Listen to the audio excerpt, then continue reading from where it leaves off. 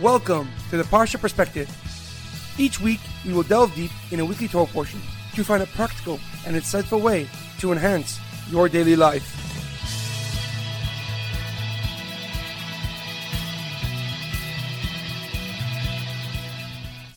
Thank you for tuning in.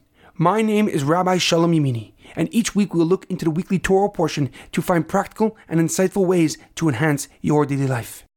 This week's Parsha Perspective is in honor of the Refuah Shalema, the complete and speedy recovery of Harav Amitai ben Shoshana, Leah Mincha Bas Kittel, and Shaul ben Brita. This week's Parsha Perspective is in loving memory of Edward ben Ephraim, Shlomo ben Edward, and Yerachmiel Daniel ben Gedalia. May their souls be uplifted and may their memories be a blessing. This week's Torah portion is Parshas Vayikra. It is a calling, not a job. Our Parsha begins the third book of the Torah, Sefer Vayikra. The book of Vayikra primarily speaks about the work that the Kohanim and the Leviim and the services they would do in the Mishkan and in the Beis Mikdash. The Parsha starts off with the first time that God speaks to Moshe Rabbeinu from within the Mishkan. He relates to Moshe the various types of karbanis, the various sacrifices that can be brought on the Mizbeach, on the altar. And we begin with the Oile, an elective sacrifice that was burnt entirely and was solely for God. The Chatas, an offering that would atone for sins that were done unintentionally. The Shlomim, a voluntary sacrifice that was brought to thank God and was eaten by the donor, the Kohanim, and the Leviim. The Ashem, an offering that was brought by the person who's unsure if they violated a Torah prohibition. However, a question comes to mind. The Parsha begins, Vayikra el Moshe vayidaber Hashem elav ma'oil moed lemor. And God called to Moshe, and God spoke to him from the tent of meeting, saying, but why did Hashem first call Moshe and then speak to him? Normally, the Torah just writes, Vayomer Hashem el Moshe lemor, and God spoke to Moshe saying, why did God call Moshe first? The Rabbeinu Bechaya of Bach ibn Asher, a famous Spanish commentary, gives several explanations. He quotes the Talmud in Yuma that learns from this pasuk that students must wait until they are called upon to speak. They must heed and respect their teacher and only give their opinion if asked.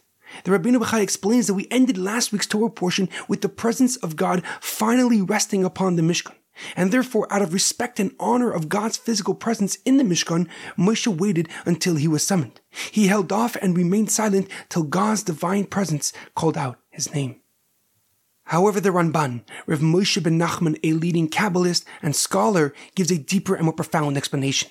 He writes that Hashem first called out to Moshe to give him a sense of purpose and a sense of belonging.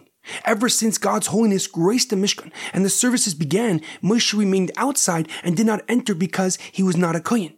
Only his brother Aaron and his 4 sons were permitted to serve and offer karbanis and offer sacrifices. The rest of the tribe of Levi were Leviim that carried, prepared, and arranged all that was necessary for the sacrifices. And they also had their own service. They sang each day and stood guard around the Mishkan and Beis Mikdash.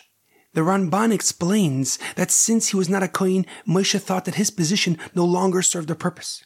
And therefore God first called out to Moshe before speaking to show him that he was responsible for teaching the Jewish nation.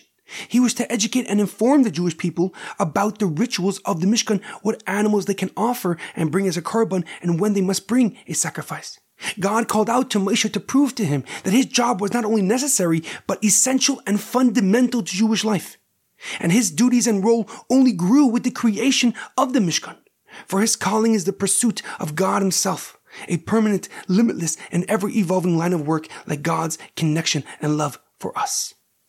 In our daily life, as we continue to grow, develop, and progress, we should seek a calling that can develop with us. Not just a job that pays our bills, but a calling that imparts purpose and the understanding that we are vital to God's intention for the universe. There's a powerful quote by Viktor Frankl. Life is never made unbearable by circumstance, but only by lack of meaning and purpose. Have a great weekend and good Shabbos.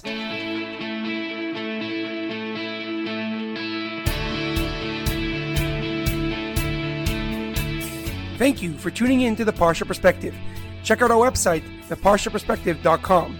Send thoughts and comments to theparshaperspective@gmail.com. Till next time, thanks for listening.